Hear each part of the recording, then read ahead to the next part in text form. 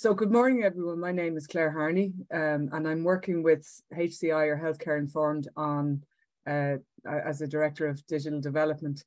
And we're running some educational sessions to sort of help, I suppose, from my perspective, drive forward the adoption of digital health, particularly in the areas of quality and patient safety. So this morning, I'm going to talk about the importance of process mapping and re-engineering as a first step to digital transformation. So just to introduce HCI as an organisation, we work with health and social care providers nationally and internationally to support them to make intelligence-driven decisions to attain, manage and improve quality, safety and regulatory compliance. And we do this through a range of quality and safety professional services, but also digital transformation products and services in the area of quality and patient safety. And the goal there is to streamline, improve and transform the quality and patient safety function. This is an overview of what I'd hope to speak about today. So just to mention, it's not about the technology, at least not at first. Looking at healthcare as a system, then looking at healthcare as a complex adaptive system and what that is, and then mapping and improving a process in a complex adaptive system and how we go about that. And then we'll take some questions at the end. So I'll only keep you for about 20 minutes, hopefully, and we'll have a bit of time for discussion. So first of all, just to frame the conversation, it's good to kind of have a shared understanding of what is digital health, because we throw around terms like digital health, e-health, etc., health technology. So the simple definition at the bottom actually is the one that I prefer, and it's just health and healthcare in the context of digital societies. And we are living in a digital society, because if you take a look at banking or transportation, how you book a taxi, for example, those have been transformed by technology, and our expectation now is that you can use an app to carry out your banking or to book a taxi, see who your driver is and know exactly when they're going to arrive. So why is this important for healthcare and all aspects of healthcare? We've been at it for decades at this stage, and I know there's probably some people on here who bear the scars of trying to bring technology into healthcare. And again, yet again, it's highly topical in the news right now with questions around why we don't have the EHR yet, or the electronic health record. But it's not so simple as picking a solution and plugging it in. And I think we all know that by now. An EHR is not the panacea on its own. It's not going to transform our healthcare system on its own. There are so many aspects of healthcare not touched by an EHR, such as patient safety, the laboratory function, radiology, digital therapeutics, and there's many, many more. And there are also prerequisites, such as the technical infrastructure, a strong one, and the health identifier that are really building blocks to having a successful national level EHR. And also foundational and key is an understanding of how we do things and a detailed examination of whether our evolved way of getting things done is appropriate, safe, efficient, patient-centric, and if it supports the wider health and social healthcare system. It's no easy task. In healthcare, we have evolved ways of doing things that may not be the most efficient way, but we found a way to get it done. And sometimes that means finding a convoluted path to get to where we need to be. But because we've found a way to get it done, sometimes we don't see that process as an issue because it works. So bringing people together to look at that process to maybe say, well, is there a better way? Is there a safer way or a more efficient way? Is something that, you know, even persuading people that that's needed can be a difficult task when the current way works and has evolved over time. So today I want to delve into the importance of process mapping in understanding the health system a little bit more so that we can better map our processes to lead to improvements and re-engineering of those processes as a vital prerequisite step to digital transformation. And I think we all know that if you throw technology at a bad process, it's still a bad process. It's not going to work any better. And you've spent a whole lot of money to find that out. So it's a key part of the transformation aspect. And then the digital part follows. So why is process mapping so important? So it's all about the perspectives on how we get things done. My perspective on how healthcare, or even an aspect of healthcare, is managed in an emergency department, for example, may be wildly different than yours. And it's likely this differs across the various stakeholders and members of staff with roles and responsibilities in the area? What standards must be met and complied with? Do our multiple processes support meeting standards? What's missing? What do we need to report on for quality and patient safety purposes? Is the way things are done right now adding value? How do we know? How long does it take and why?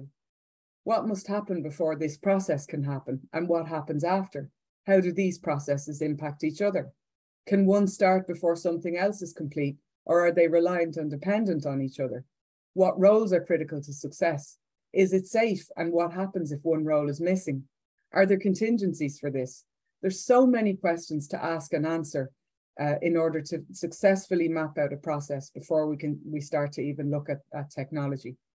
So what represents the best achievable process with all of these dependencies in mind? So in this session, I want to delve a bit deeper into that. And from the viewing of healthcare as this sort of big amalgamated healthcare system to viewing it as a complex adaptive system, and how to leverage this for successful deployment of technology with measurable outcome improvements. So first we must define a system. And we must build an understanding of the wider healthcare environment, how it works, and the significant complexities involved. So when talking about systems, we tend to talk about a specific way of thinking about the world, or sometimes we refer to a system as a solution. But in reality, a system is a set of elements connected together which form a whole, thus showing properties which are properties of the whole rather than of its component parts. It's so important to keep this in mind when planning to implement technology. Remain cognizant of not shifting the problem or complexity onto another part of the system. So systems thinking, this is about seeing interrelationships rather than linear cause and effect chains, and in seeing processes of change rather than single snapshots. It attempts to look at a wide array of elements that make up a pattern of influence. It has limited individual information, recognizing that no one person has enough information about each factor to make an effective decision about the solution. Diversity is actually the antidote to complexity. Each factor suggests that different people with different knowledge and different roles and skills working together can solve a problem in a better way. And then moving on to complex systems. So in the language of complexity science, when a system becomes so complex, where our experience and understanding reach limits and where even experts struggle, we're looking at a complex system. And I think we can all recognize that in healthcare. And similar to science, complex systems are where systems of rules and governance reach their limits and fail to be applicable in extreme circumstances, which means new understanding through the emergence and resting of new theories, and this needs to happen. In such a context as healthcare, strong leadership means being unfazed by not knowing enough to know what will happen for certain. Complexity science being merged with a range of disciplines. And in healthcare, this means truly identifying and partnering with stakeholders. And this continues to further develop our understanding of systems and increase the likelihood of success when we can't predict precisely what may happen.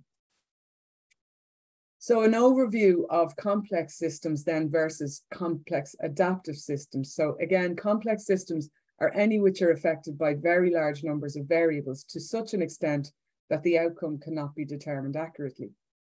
So there are passive and active systems. With passive systems, each one of the numerous variables is determined by a static set of conditions for which it is the sheer scale which makes the system complex.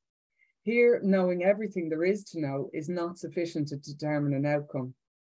This suggests we are incapable of taking right decision-making to achieve our goals. And moreover, errors, variations, and loss of control may be harmful to achieving desired goals.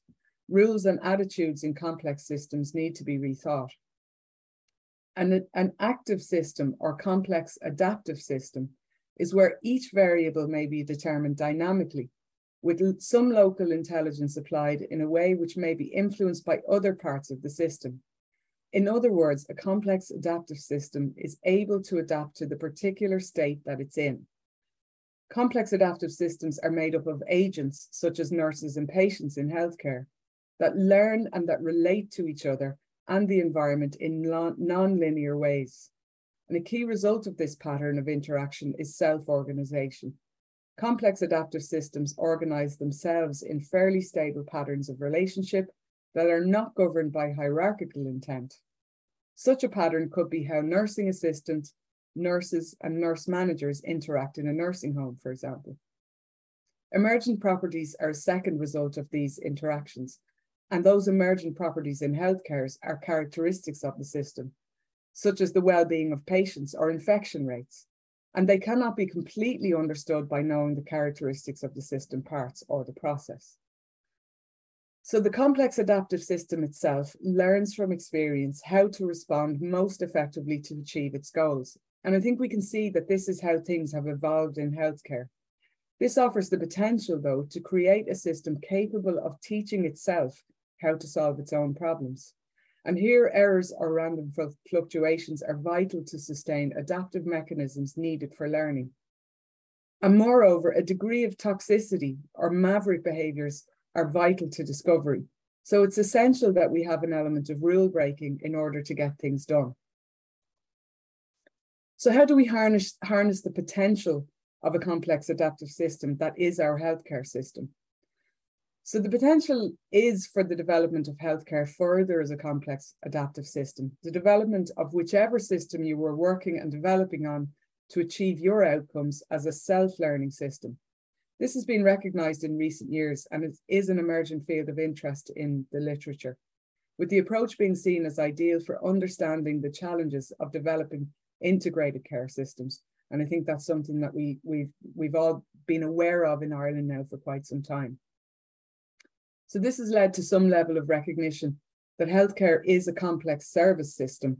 Whilst there's a long way to go, it is clear that complexity science and systems thinking create new perspectives and a real value in the healthcare setting, and that a systems approach can lead to lower costs and better quality healthcare. There's also evidence that it leads to higher levels of team performance, especially when there are multidisciplinary teams, according to a review carried out in the literature by Wellborn. And in fact, in the review, Wellborn concludes that the significance of diversity and the importance of interdisciplinary working is key to success in healthcare. And it should be noted that this is diversity of thinking, experience, and perspective beyond traditional ways that we would think of diversity around gender and race, etc. So multidisciplinary teams transform the quality of care, especially in those areas of complex comorbidities, such as mental health, cancer, and children's services when dealing with complex families. And moreover, if we look at the impact the quality of leadership has within mental health crisis recovery teams, for example, and this is over in the NHS, working in complex health systems and social care systems together. The research team there sought to explore whether the quality of leadership exhibited by crisis recovery teams is directly related to team effectiveness. And team effectiveness was defined in two ways. Firstly, staff attitudes to work and sense of well-being at work, and secondly, organizational performance. And the study was really significant as it collected and analysed data from a total of 46 mental health crisis resolution teams from different parts of England. The study was clear that it was not just about what leaders do in being competent, but also how they do it, how they engage and enable others.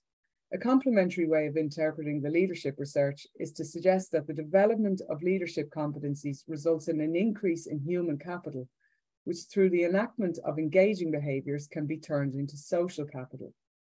One of the core conclusions of the study was that engaging leadership behaviours were a significant predictor of organisational performance and the importance of teams. This is also reflected in many other pieces of research.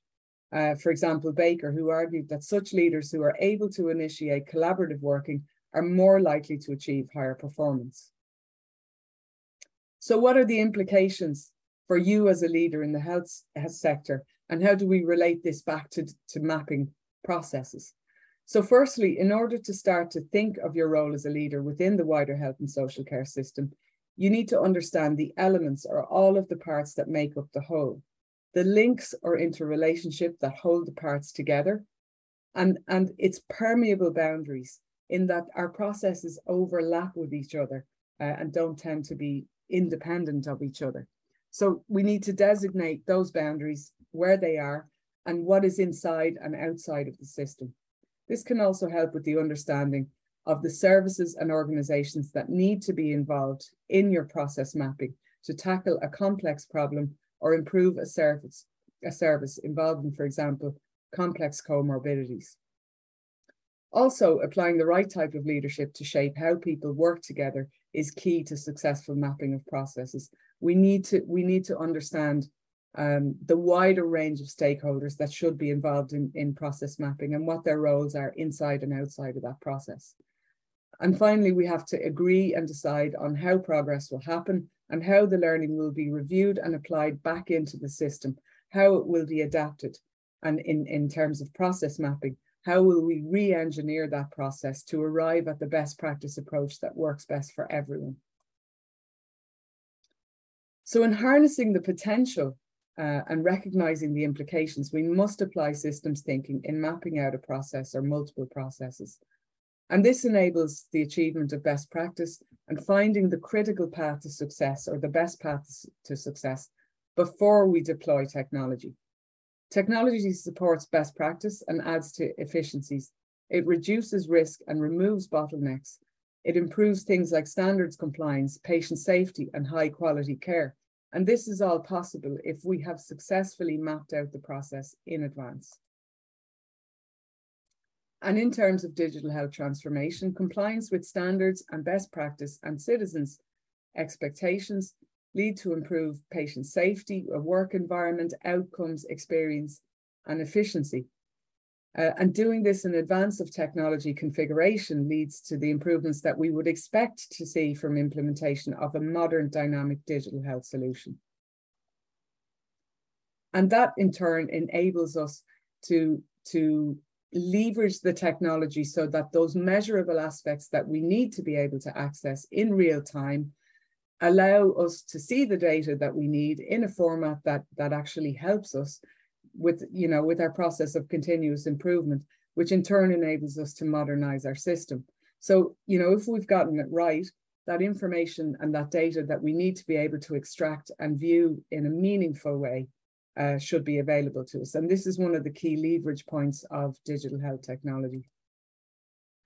So how are we doing at HCI finally? So within HCI, we had developed the project HCI Innovate, and this was part of the implementation plan for a quality management information system. And the first two parts of that really are the key to the process mapping. And that's where, we became aware over time of how vital the process mapping aspect is to deployment successfully of the digital health solution in quality and patient safety. And we found then that this works actually for mapping processes for any type of digital health intervention. So that need being recognized, and it cuts across and impacts every other process and aspect of healthcare. And it's why really we developed and named it HCI Innovate. It's the implementation process that enables that best practice process re-engineering prior to deployment. And we offer it as a mapping service, bringing together the key stakeholders as part of a structured project and enabling improvements across all areas of healthcare. And as we've seen, it's vital that technology supports strong processes in a way that helps the achievement of best practice. So if you need any further information on this service or you have any thoughts on this, please do reach out. But in brief, as part of that project management plan, and this is usually about a 4-month process to fully map out everything that happens in and around any given process area. Having strong governance over the project is one of the first really important things. Senior management in the healthcare organization must be involved, must buy in to the improvement of the process and the benefits that the digital health technology may bring. A strict project plan and work plan with a risk register that should be managed throughout is really important. Regular meetings with actions out of those meetings that are actually acted upon. Staff communication program, ensuring that all stakeholders are involved. And the output there is that you've effective change control when you are re-engineering the process. And usually there is a way to find some improvements. Changing a process means changing how people do things. It's really important to be cognizant of that and to make sure that they're on board with those changes and recognize the reasoning behind those changes and how it's going to impact their day-to-day work. And then you move into the actual process development, again, involving the key stakeholders and strong governance. You re-engineer those processes in to the highest level of detail possible. And your output is a really strong new process that reflects best practice and what needs to be done. And it's then that you start looking at configuring technology to support that new process so that you get the best return on investment possible. So I will stop there and move to Q&A if anyone has any questions. There's a question in there, Claire, from Richard. He was asking, what advice would you give to a service leader or manager setting out to undertake process mapping for the first time? Yeah, I think one of the really important things and one of the more difficult things to see is that, especially if you are in a leadership role, you're not emotionally attached to any particular process involved in healthcare delivery. And if it's getting done, it's a sort of well, no, that's getting done, it's okay. And maybe not a recognition that how it's being done may represent a serious risk or a really kind of inefficient way of doing things. And so I think as a leader, the first thing is to recognize that the way things are done, in my context, may not be the best possible way. There may be better ways. And those ways may actually, save money. They may save lives. So it's really important to have that attitude first, that kind of openness to exploring things, something like process mapping. You can then look to how digital health can support any changes to a process or the best way of doing a process. Or if you happen to have your process, in line with best practice, happy days. There's still, benefit to looking at how technology may improve efficiencies. And I think that's really important when it comes to looking at something like quality and patient safety as an area, because it cuts across all aspects of healthcare. But it's so important that you can get data out of all areas of healthcare in order to be able to measure quality and patient safety parameters and ensure compliance. So I think that openness as a leader first, to be willing to look at processes and recognize that they may not be perfect. Thank you, Claire. Brilliant. Thanks very much. And thanks everyone who came online. And sure, feel free to reach out if you've any further thoughts going forward. Thanks very much.